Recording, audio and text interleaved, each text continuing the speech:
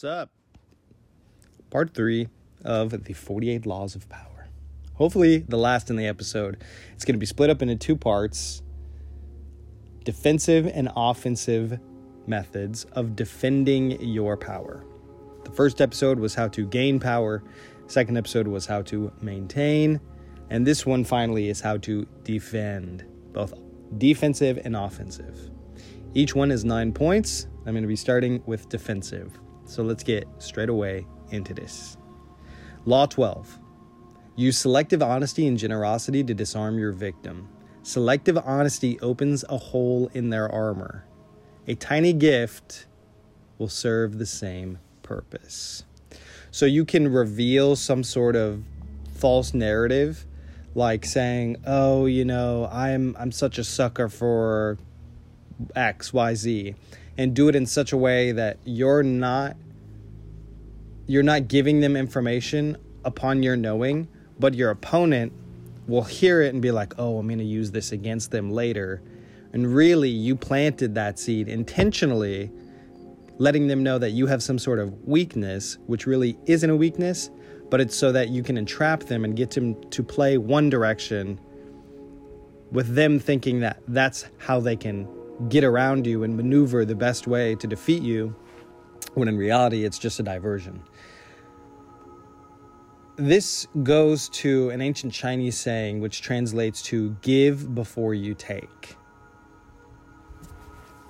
It's just a balancing act, right? When you give somebody a gift, it's just like this little mental realm that opens up. And that's why you see salesmen will hand somebody a product, like, "Here, hold this, look at this, oh, notice this," and give it to them, and they hold it.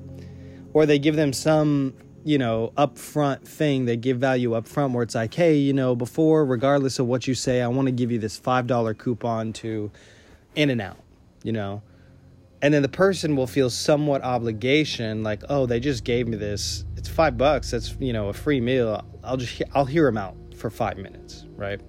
You get your foot in the door. One gift did more for the Greek cause than 10 years of fighting.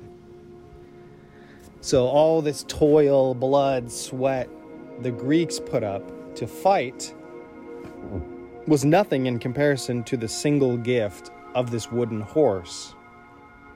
And of course, once your enemies accepted this gift or incorporated this information, whatever it is, they are now at some sort of deficit. The best time to employ this technique is on your first encounter with somebody, because otherwise they can just be on edge, or they'll know you a bit more and it won't be received as well. They'll understand that there's something more going on. So if you're going to deceive in this way and defend in this way, it's best to set yourself up from the jump. The reversal here is that if you have a history of deceit, then you kind of call attention to it.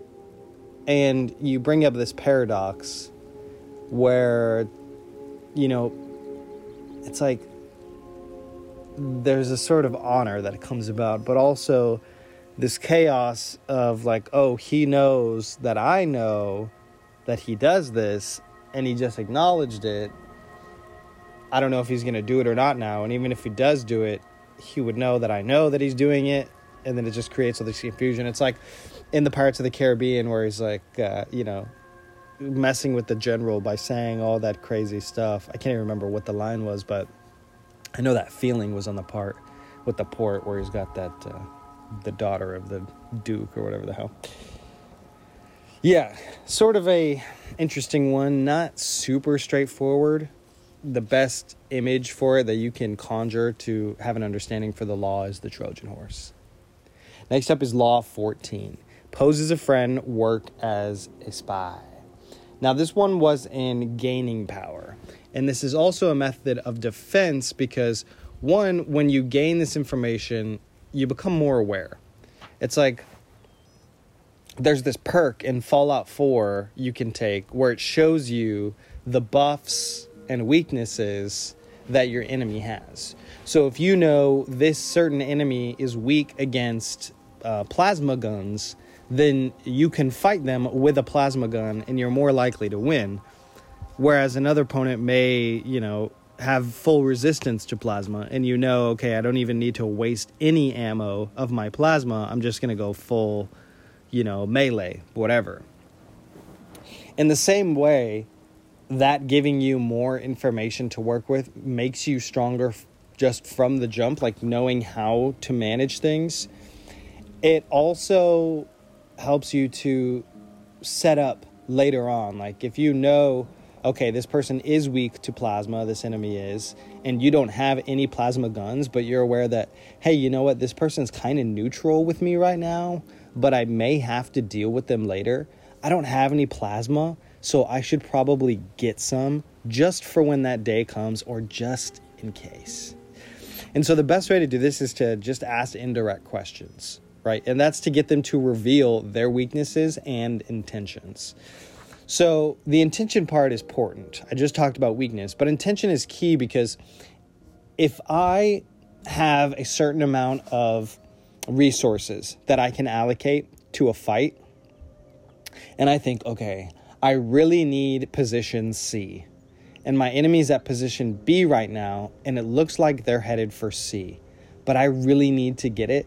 So I'm going to spend, 80% of my resources to build up my military, so that way when we both get to C, we're going to have this big fight and I should be okay. And you end up spending 80% of your resources focusing on just this one thing because you think you're going to have to need it to deal with somebody. Versus you find out somehow that, they don't care about C at all. They actually need to stay at position B. Then you don't have to spend 80% of your resources buffing up your military. You can just spend it on economy or social, whatever, and move into position C with very little force because nobody's contesting you, right? So knowing the weaknesses of who you are going to go up against is key, but also knowing their intentions to be able to recognize if you are even going to go up against them.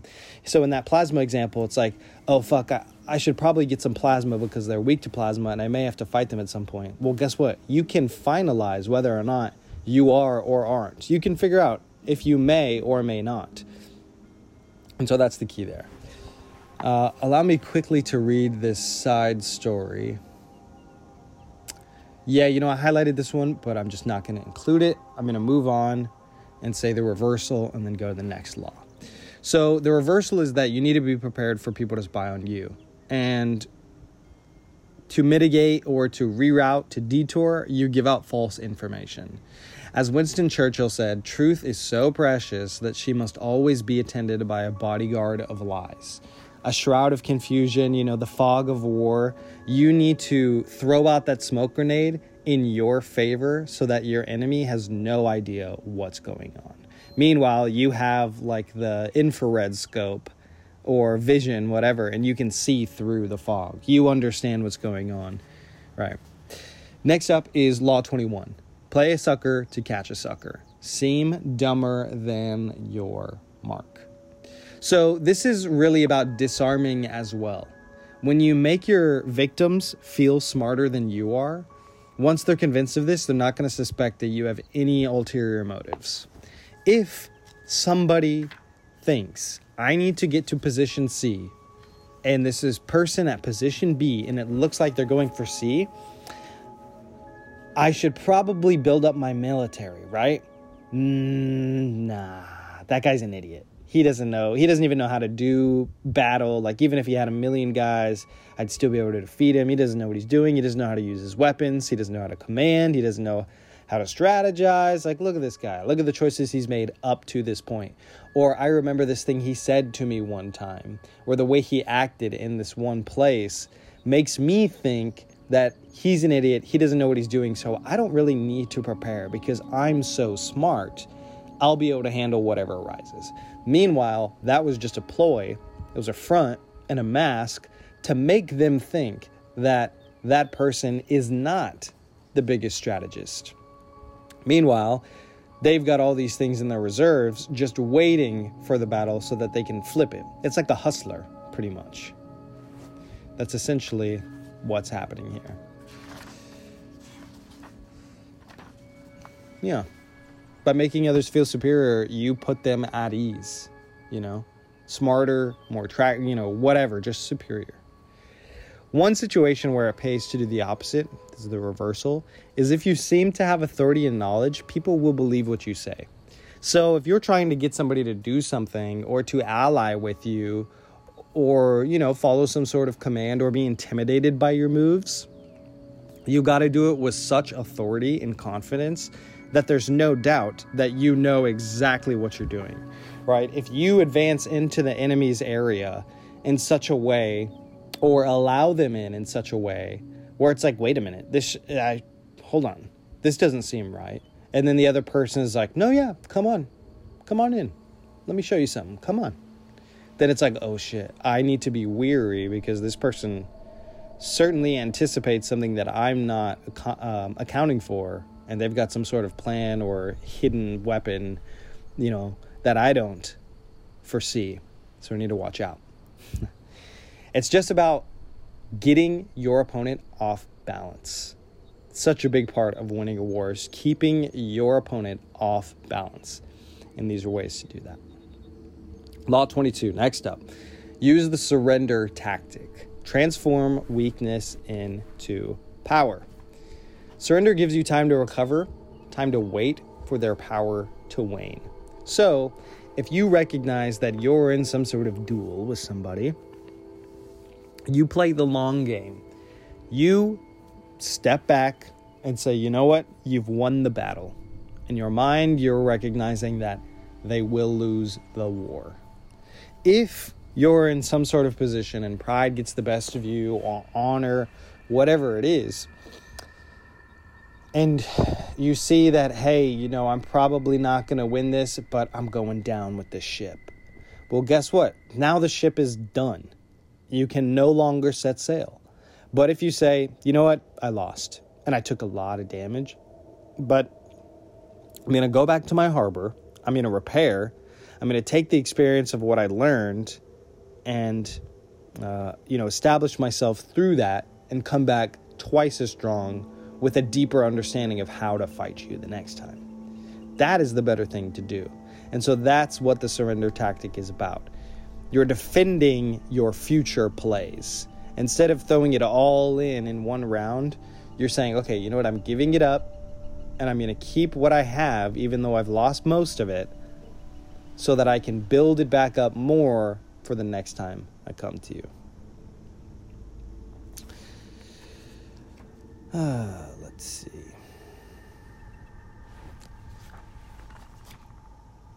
Yeah, you never want to sacrifice long-term maneuverability. This goes into the infinite games concept and game theory, which I'm going to produce an episode about at some point. Just know that generally, as long as you're looking properly, what you can do in the long term will always outweigh what you can do in the short term. There's an Ethiopian proverb: when the great lord passes, the wise peasant bows deeply and silently farts. So you're yielding, but it's with an understanding that you're going to come back twice as hard. Like, oh yeah, you win, but I'm going to slit your throat. I'm going to come after you. I'm going to throw you to the sharks with a smile on your face. You give it up so that you can get it back later, wisely.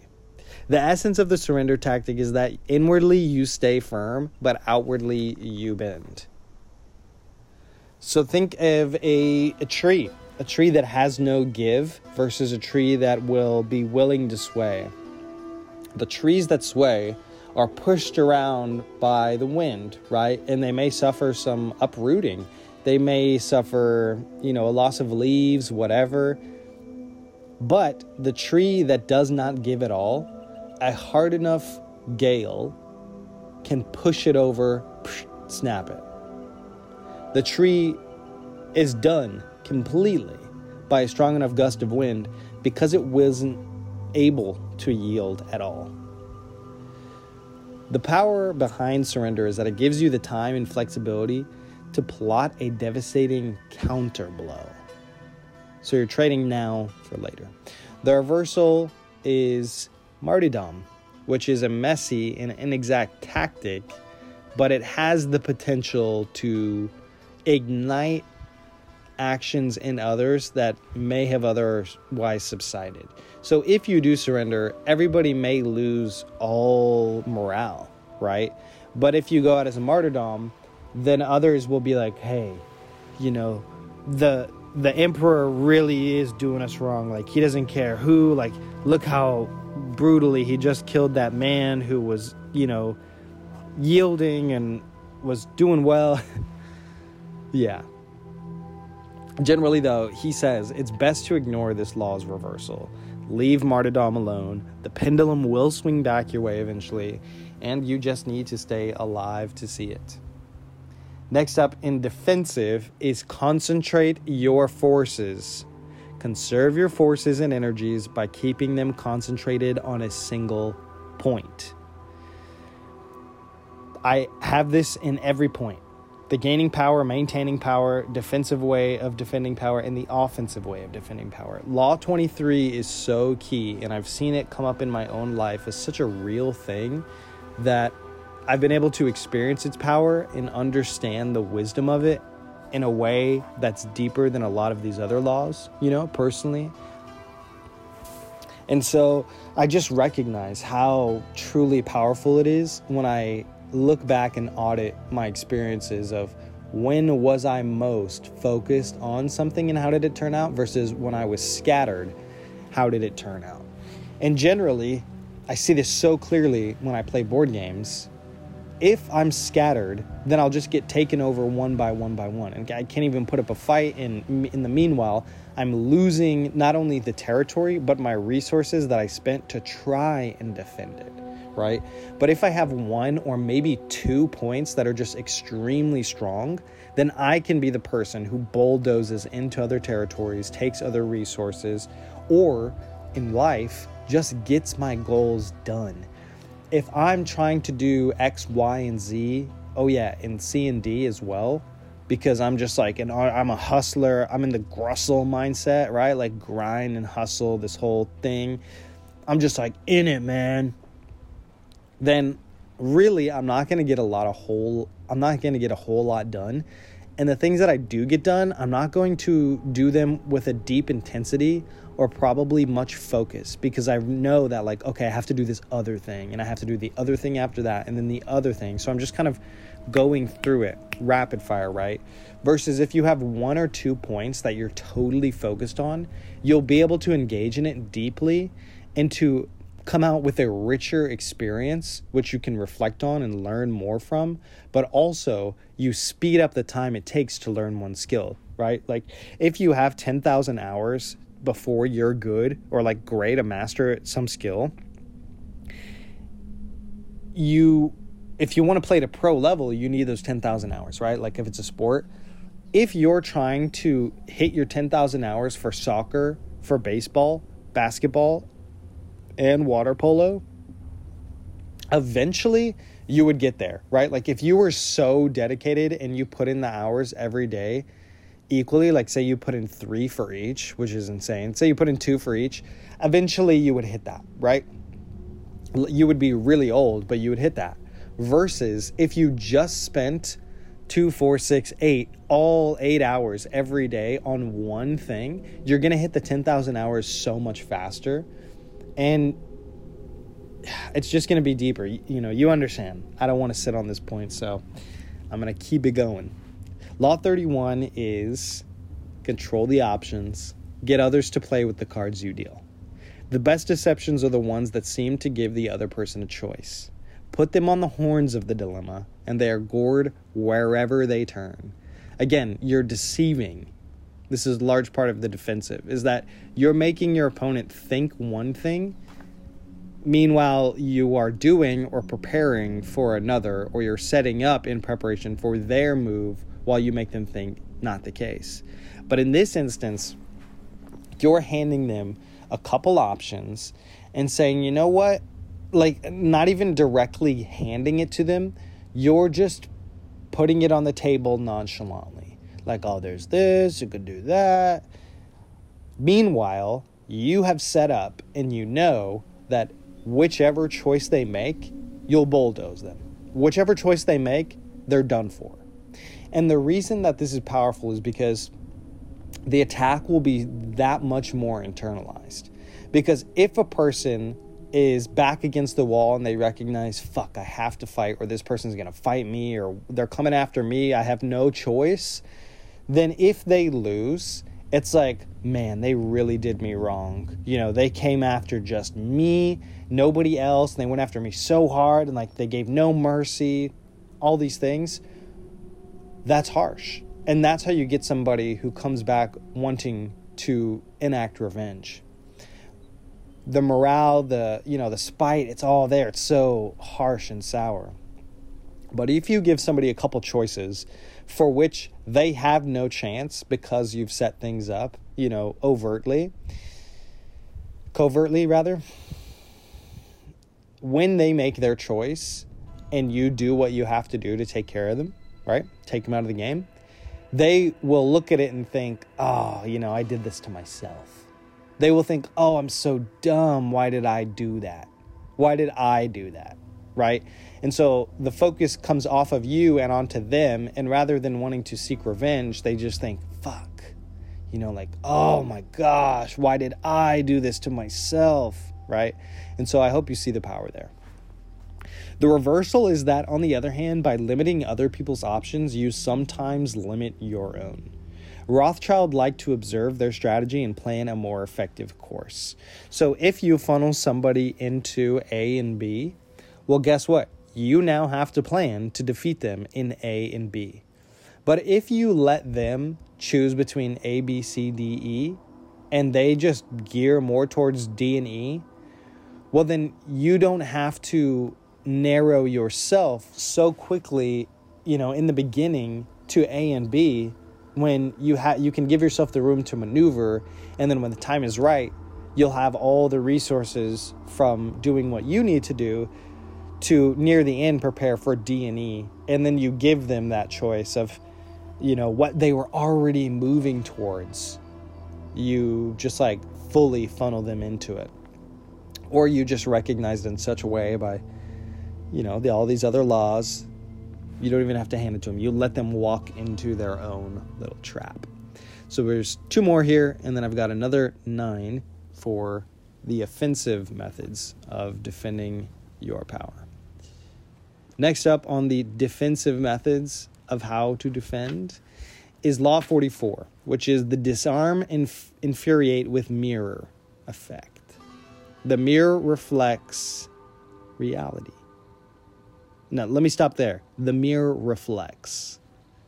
The mirror reflects. So it's another way to disarm. Again, you're putting your enemy off balance. A mirror is deceptive because it kind of entrains your opponent to see things a certain way, and it puts them in a little trance. So in communication, when you mirror somebody, you make yourself more familiar with them, and you end up getting better deals. You have more positive interactions. Everything's just better if you kind of mirror the person you're talking to. Physically, verbally, non-verbally, all these things. The more you do that, the more they see somebody who they like, because you're like them, right? In war, doing so is like fighting fire with fire. It's easy for somebody who fights with fire to prepare for an attack with water, because they think, oh, I'm coming at them with fire, so what's the best way to defend? They're going to use water. So I've set up another attack for when they try and use water to deal with them that way. Where otherwise, you come in and throw another flame into the mix, and they're like, oh shit, whoa, like, this is crazy. I wasn't expecting this. I'm not prepared for it. I don't even know how to defend against this. But also, oh fuck, now there's 2 fires that have to be managed. Like, I was kind of relying on them to put out this fire with the water, and then I was going to counterblow.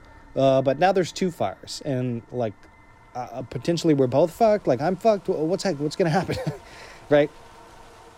So there's a lot of ways to go through all of this. One of the things as it relates to social is Robert Greene says everyone is wrapped up in their own narcissistic shell. When you try and impose your own ego on them, a wall goes up. So instead of trying to climb that wall or penetrate through the wall, only to find that there's another wall and another wall and another wall of resistance, you mirror somebody by showing them really what they want to see, which is somebody like them.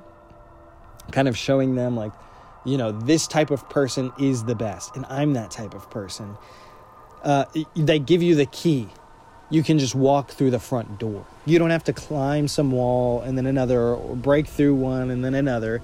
They give you the key and say, come on in. I like you. Be with me here. People are locked up in their own experiences. So your goal in power, one of them, is always trying to lower people's resistances to you. The more somebody resists you, the harder it's all going to be. Imagine if like the moment you woke up, as you tried to get up out of bed, there was always somebody like pushing down on your chest.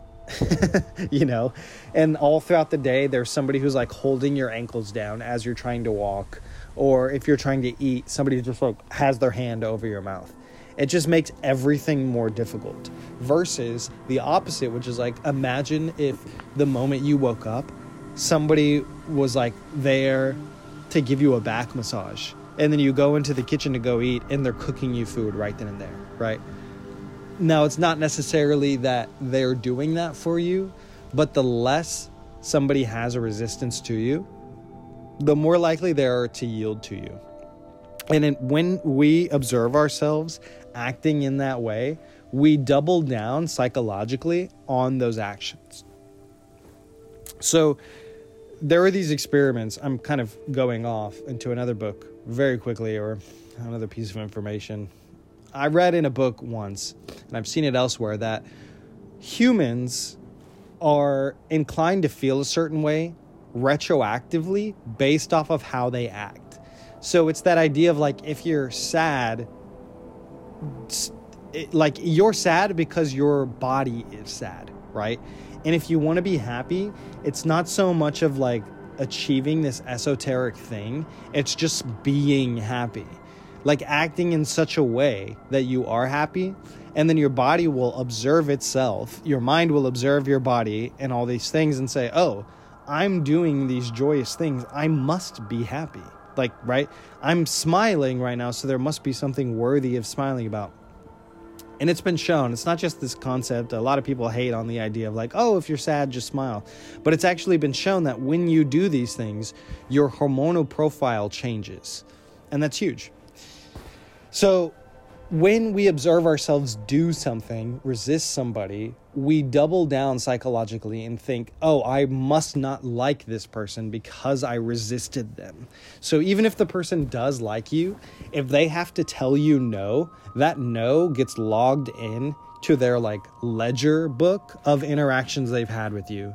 And it's like, okay, how's the balance now? Okay, we're still positive. But if they have to tell them no a couple more times, and it's like, okay, let's check back in. What's the balance between yes and no now? Oh, it's more no's now. Oh, and then this is all unconscious. The mind's like, oh, maybe I don't like this person, right? And it's just happening to you. So the more you can get people to lower their defenses, generally also, the more they will like you just by not resisting you and having like neutral or positive interactions. They will perpetuate that. And that's powerful. Christ himself understood that talking in parables is one of the best ways to teach lessons, for it allows people to realize the truth on their owns. Not entirely sure how that relates, but I have it highlighted. So this is from The Authority. First, you are like a maiden, so that the enemy opens his door. Then you are like a rabbit on the loose, so that the enemy cannot keep you out. Beautiful. Beautiful, beautiful. The reversal isn't a reversal. It just says a warning. Beware of mirrored situations. And so what that means is that you're probably going to get into some scenario where you are doing something and it seems just like something you've done before. And so you think, oh, I'm going to react or respond in this way because last time it played out like this. So I just need to do this and it'll take care of it all. Robert Greene is saying, watch out because that's going to happen to you. You need to recognize that not every situation is the same. You need to understand that you and your opponent are different, and also the context of things is different, the terrain is different. It's like the saying that you can never step in the same river twice. I'll let you figure that out. So that's it. That's how to defend your power through defensive methods, which are more like passive and covert. Now, I'm going to move on to the other 9 and keep it chucking and hopefully get through these fairly quickly. Now, I should say as well that for the defensive and also offensive is, of course, Law 48. You must be able to have a formless mode. And I've said it before in the other episode, so I'm just going to keep it moving along. And same for Law 23 in the offensive. I'll start with that one just by saying that, yes, it's included in the offensive. I'd covered it, so I'm just going to move along.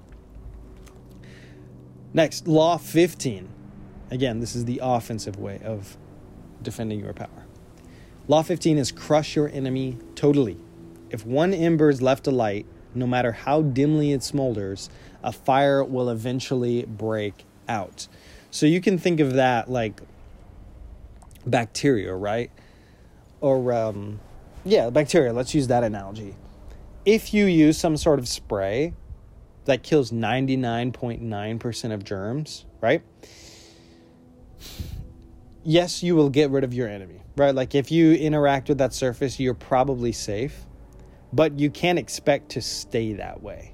Even if there weren't new bacteria introduced, that 0.01% would be enough that it could remuster up its power and get to a point where it needs to fight you. And the visual that Robert Greene gives is perfect. You think, okay, I'm smoking a cigarette, I throw it on the ground, I step on it, and it's done for. But if you don't completely put out the flame, it could start a fire. Napoleon Bonaparte says, to have ultimate victory, you must be ruthless. The wisdom behind crushing the enemy is ancient as the Bible. Its first practitioner may have been Moses, who learned it from the God himself. When he parted the Red Sea for the Jews, then let the water flow back over the pursuing Egyptians so that not so much as one of them remained.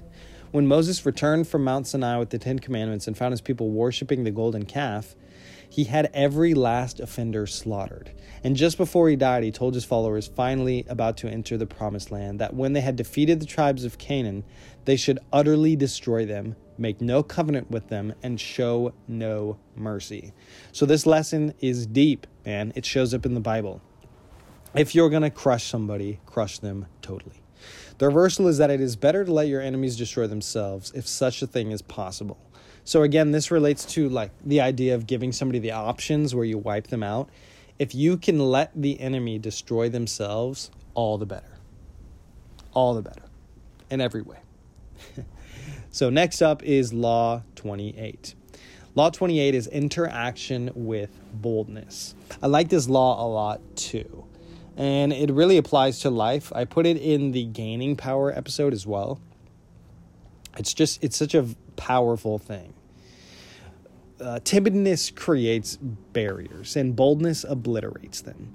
You can see that in so many instances, and I noticed it especially when I started practicing and studying communication. Anytime I was timid about something, suggesting that something should happen, like, oh, can I have your number? Or like, do you want to go get some pizza? Versus like, let's get some pizza. Totally different, right? And so that's the power of entering action with boldness. If you're unaware of a course of action, don't attempt it. Everyone admires the bold and nobody honors the timid. If you hesitate, if you're timid, you're just going to put obstacles in your path. When you're bold, you blow right through them. When you take time to think, you create a gap that allows others time to think as well. Your timidity affects people with awkward energy too. So if you need a second to think, to figure things out, well, that also gives your opponents some time to think and figure things out. Versus if you're just like, go, go, go. If you're just cause, they are effect. They're recipients of that energy, and they have to react to it because it's just like boom, boom, so magnificent and powerful. They have no time to come up with a plan. They're just like, oh, this, right? So that's the power here. You are the cause and not the effect. There's a beautiful story that I'm going to skip over, but it's the story of Hua-Seng. I'll just say that. When you are timid in any way as well, you're infecting people with awkward energy. So part of the reason why people will reject you if you're timid, they become an obstacle, is that when you're awkward, you make other people feel awkward. And they don't like that, so they just disengage. They're like, look, I feel weird. You're the source of it, so can you just leave? Right? But if you're just like, boom, boom, boom, like, let's go have some fun. And they're like, oh, I don't know, like, I don't really know this person, blah, blah, blah, blah, blah. But they're cool about it, and I'm feeling weird, but am I just acting, like, am I just being weird? Okay, yeah, let's go, I guess. Right. Whatever. The expression of a shared feeling is always positive. Keep that in mind. Always powerful. If somebody is thinking something and doesn't say anything about it, they're going to keep thinking about it. If multiple people are that way, when somebody comes along and does finally say something, all those people are going to be like, yeah, I think so too. And they're going to get behind the person who is willing to say the thing. Now here's the story between the boy and the nettle. And this illustrates really clearly this point. A boy was playing in the fields and got stung by a nettle. He ran home to his mother, telling her that he had but touched the nasty weed, and it stung him. It was just your touching it, my boy, said the mother, that caused it to sting you. The next time you meddle with the nettle, grasp it tightly, and it will do you no hurt. Do boldly what you do at all. How you do anything is how you do everything. So if you are bold in one thing, people will expect you and create a story in their mind of you being bold in everything. And that's quite an attractive thing, as long as it's not like a bombastic, recklessness. Although there is a place for that. Reversal. Boldness should never be the strategy behind all of your actions. It is a tactical instrument to be used in the right moment. Plan and think ahead and make the final elements of the bold move that will bring you your success. Make the final element the bold move that will bring you success. So again, there's a time and place for being wild, crazy, just charging forward, dominating, but also not. Make a time for it. Understand context so that you can put it into place properly. And generally, it's at the end. You just give everything you've got. Slow, fast. Next up, I put a dash between these two, Law 29 and Law 47. And I think that's because they relate. So I'm going to say them both and then talk about them both. Law 29 is plan all the way to the end. Whereas Law 47 is do not go past the mark you aimed for. In victory, learn when to stop. The timing is everything. By planning to the end, you're going to know you will not be overwhelmed by circumstances, and you will know when to stop. Key. The moment of victory is often the greatest peril. It's intoxicating. War makes the victor stupid and the loser bitter or something like that. Emboldened. To win is to get drunk in this way. I see it so many times when I observe games. You know, you can experience it in a lobby. Go play Call of Duty and lose to a team, and they're going to come back into the post-game lobby and be like, y'all trash. Oh, y'all stupid, man. Oh, yeah, well, you try to do this, blah, blah, blah, blah. And they just get, like, so talkative and, like, arrogant, right? And it makes the people who lost that much more bitter that they're goading them into the loss and, like, gloating about their victory. So when you plan all the way to the end, you create an entire timeline for how the whole battle's going to go, right? And that's important because you anticipate things. You can think things through beforehand, which will allow you to anticipate them, which will be less harsh psychologically when they do happen, but also to plan so that you can defend for it. You can anticipate and set yourself up so that you will actually do well against that sort of attack. When you plan to the end, you also plan the end point. And Law 47 is don't go past the end point. Going past that point is dangerous. Going past that point is dangerous. So Law 29 is a very offensive thing to do. It's like, I'm going to strategize this entire thing. I'm going to figure this all out, and I'm going to, get my pieces into place. Whereas Law 47 is much more passive. It's like, okay, you've done the work, now just stop. In the world of power, the ultimate sin is going part way and then leaving the door open. So if you don't have a plan, it's very easy for that to happen. And it's dangerous when that happens.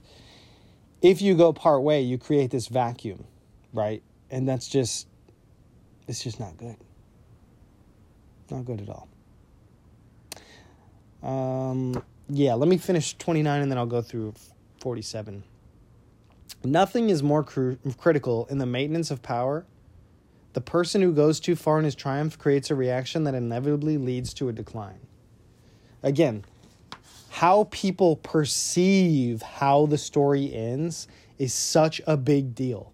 Because if somebody is defeated and everybody who witnessed it feels like the person who was defeated didn't deserve it or like was treated, in such a harsh way, it just like, it makes them now look at the other person and think, you're a monster. Like, how could you do that?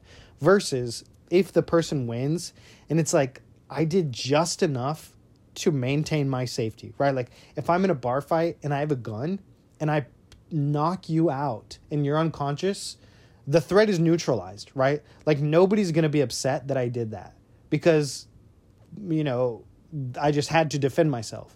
But if I then pull out a gun and shoot you and kill you, then everybody's going to be like, dude, what the fuck? Like you were good. You were fine. Why did you have to go further? And then you end up in jail. Or at the very least, you like lose all your friends, right? You're never allowed in that bar again, whatever. But if you do what you need to do and you put a period on the story in such a way that it's perceived well, that is very, very, very valuable. So the reversal for Law 29 is that most people lose less from over-planning and rigidity than from vagueness and a tendency to improvise constantly. So he's saying there really is no reversal to this plan. You're better off having a huge, like, straightforward, this is it plan than having no plan and just being like, oh, I'll figure it all out. He's making that point that you're better off having a full plan already set up that you're just going to stick to and go through the motions of. I've got another story here, but I'm not going to go through it. I like these stories, but I want to encourage you to read the book as well.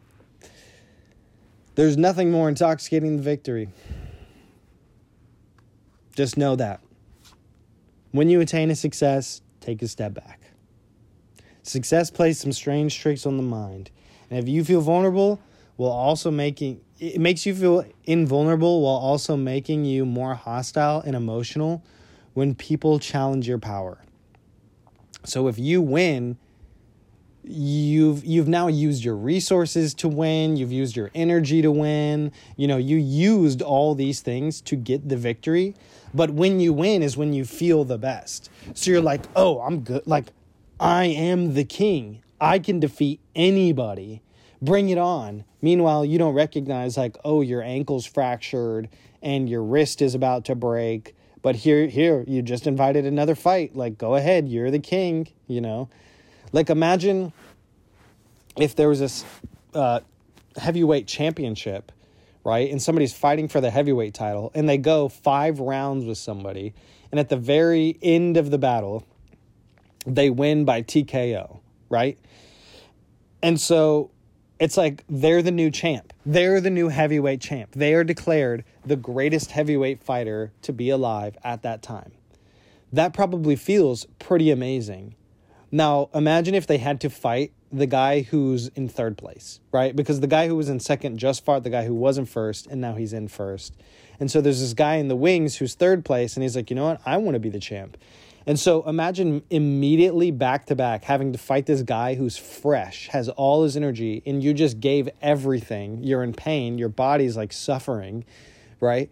You're not going to stand a chance. Even though you are the victor, you're not going to stand a chance. Yeah. Really. So the reversal for 47 is, as Machiavelli says, either destroy a man or leave him alone entirely. You crush him completely, or you do nothing. Plan to the end, crush them completely. So, like, if you're trying to kill Osama bin Laden, kill Osama bin Laden, right? Like, that's the main goal. Don't go on to nuke Iraq. Because then every other country is going to be like, oh, what the fuck, America? Like, what the fuck? Now we all need to stand against you and take you out. Like, we're all going to unite because you're crazy. All right. So I've got 4 more laws here, and one of them is Law 48, so really just 3. Exciting. Get to do it in under an hour this time. Hopefully. Law 35. Master the art of timing. Everything will come to you eventually. Learn to stand back when the time is not yet ripe and to strike fiercely when it has reached fruition. So when the time is right, you enter action with boldness. You concentrate your forces. You go all in. You crush your enemy completely. Napoleon Bonaparte says, space we can recover, time never.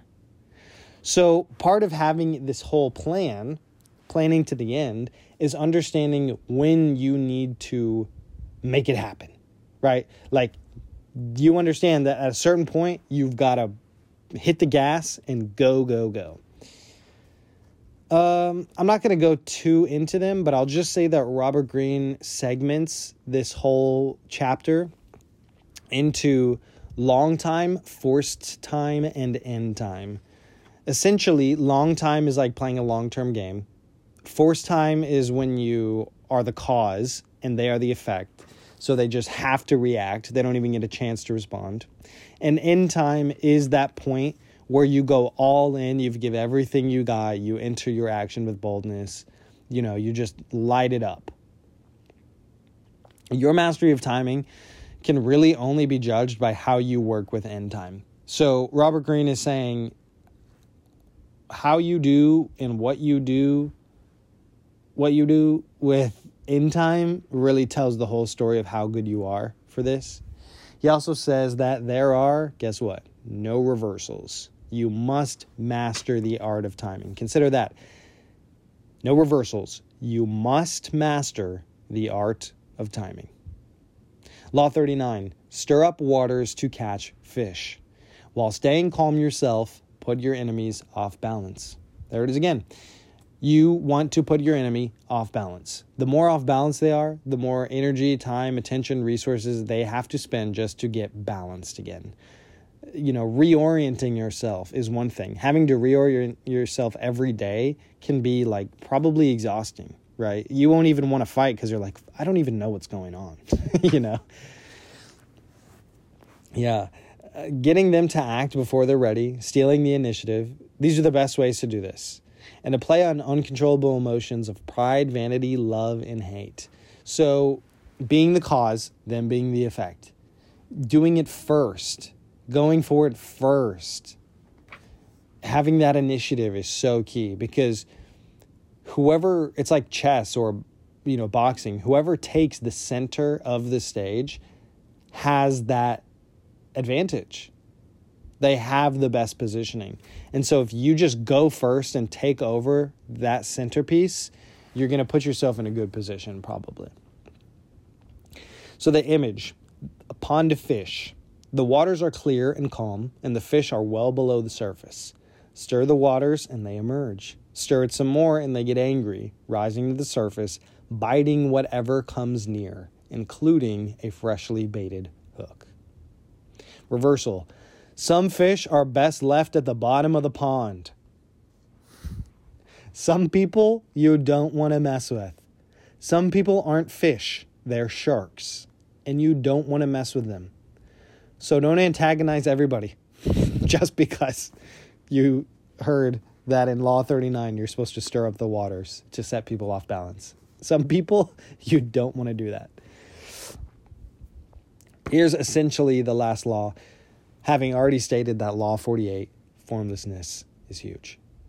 And again, formlessness is key because when you create a form for yourself, your enemy sees where they need to strike. Law 42. Strike the shepherd and the sheep will scatter. Trouble can often be traced to a strong individual. The leader of the tribe, the speaker of the house, whatever. It's the face of a movement, a face of a group. That person leads the charge more than just physically. It's like spiritual and psychological. If you kill the king, suddenly the entire kingdom is like, oh, what do we do? But in reality, everything's still the same. The army's still there. All the resources are still there. All the people still there. All the farmland, all the animal, everything's still there. But if you kill that single point that's leading the charge, then the people are like, wait a minute, what do? We don't have the king had the plan. We don't have the plan. We don't know the plan. Right? So it just falls apart from there. In relation, cancer begins with a single cell. So you need to exercise it before it spreads beyond a cure. If there is somebody who's rising up, trying to rally for a cause and cause trouble, you take care of them before they can get a band of folks together to come for you. People are going to congregate around a single strong personality. It's like planets orbiting around the sun. If somebody stands up and says, I'm this is this way, and we're going to do this, let's go. People who have no direction in life, people who aren't confident, all these things, they're going to gravitate to the person who is those things, and they're going to be on their team. So just understand that if somebody is rising up and making a name for themselves and, starting an army to revolt, they will naturally magnetize anybody who is sympathetic to those ideas or that feeling that they're speaking of. A key element in games of strategy is isolating an enemy's power. So if you want to fight somebody, it's easiest to do so if they're segmented. Again, that's why the law of concentrate your forces is so key, because you also have the greatest defense. The reversal, ending it here. Any harm you do to a man should be done in such a way that you need not fear his revenge, writes Machiavelli. If you act to isolate your enemy, make sure he lacks the means to repay the favor. So if you do that, if you get rid of the shepherd, and you simply, you can't kill them, right? Because in life you just can't do that. If you do it in such a way that you isolate your person, like say there's this competition going on, and it's like there's two teams. If you could do something where it's like like say there's blue, red, and yellow, and red is just in the lead. They're just like taking over, and yellow has been neutral. Blue could go to yellow and be like, listen, we want you to give a gift, right, to disarm. We want you to give a gift to the red team. And it's going to be a tent with the most luxurious bed in it. And so as the leader of the red team, like the general of this amazing winning army team, they get their own special bed away from everybody else. Well, that disconnection is going to be powerful because you're disconnecting the leader from the tribe. But also, if you need to strike, like you say to them, okay, and then on the fourth night when he's laying in that bed, you, yellow team, and us, blue team, are going to charge in, and we're just going to go straight for the king. We're going to take him hostage. It's so much easier to do that because he's not enmeshed with the crowd that he has rallied up, right? So that's it. That's it, motherfucker. That's the 48 Laws of Power. Holy shit, that's the most work I've done on any single book or, thing. So, wow, exciting. I'm glad to have this done. I'm glad that I was able to do it. I'm glad I have it out there. Now I have to move on to the next Robert Greene book. Like I said, at some point, my goal for this year, one of them, is to produce a podcast on every single Robert Greene book. So if you've enjoyed this, please check out the other episodes of my podcast. Just peep the titles. You'll probably find one that you would be interested in. It's all about health, wealth, and communication. And then there's these other books that are just super, super duper key. Robert Greene's being one of them. And, I'm just trying to put out the greatest information out there, man. So check it out if you haven't already. Check out my book, Rare Candy. It is a guide to health, wealth, and communication. It's only 70 pages, but it's a big book, so it probably end up being like 100 pages, 110 or something. But, it's very exciting. By buying that, you help me mentally continue to produce these things. As much as I do them for myself and I want to do them, it's so much easier to continue to do so when I know that it is helping people and they're willing to reciprocate. So no pressure. I love that you're here. I'm so happy that you're even listening to these words now because it means you listened to the whole episode. So thank you so much. Next up for Robert Greene is going to be the 33 Strategies of War. I've got to read the whole fucking book, so don't know when that's going to be. I'm in between tons of books right now. I'm going to jump to other subjects in between. Next podcast, episode 33, is going to be my interview with Grit Cult. So tune in. Maybe just check out the next episode. Might already be out by the time you listen to this. Either way, thank you again. I appreciate you being here so far into this whole journey, this experiment, whatever. It's very exciting. It's been a good learning experience. If you want to make your own podcast, thanks for listening all the way through. Guess what? You can. I just record on my phone. I edit it in a video editing app. And then I take it over to Anchor, app called Anchor. You upload the MP3, you kind of put in the information, and then it sends it to every single podcast streaming service that's like in the top tiers, right? So I am able to get these things onto Spotify, Apple, Google, I think, all of them totally free, and you can too. I encourage it. I'm enjoying myself because I've done this in under an hour. Anyways, thanks again. This is it. Finally, peace out. Appreciate you.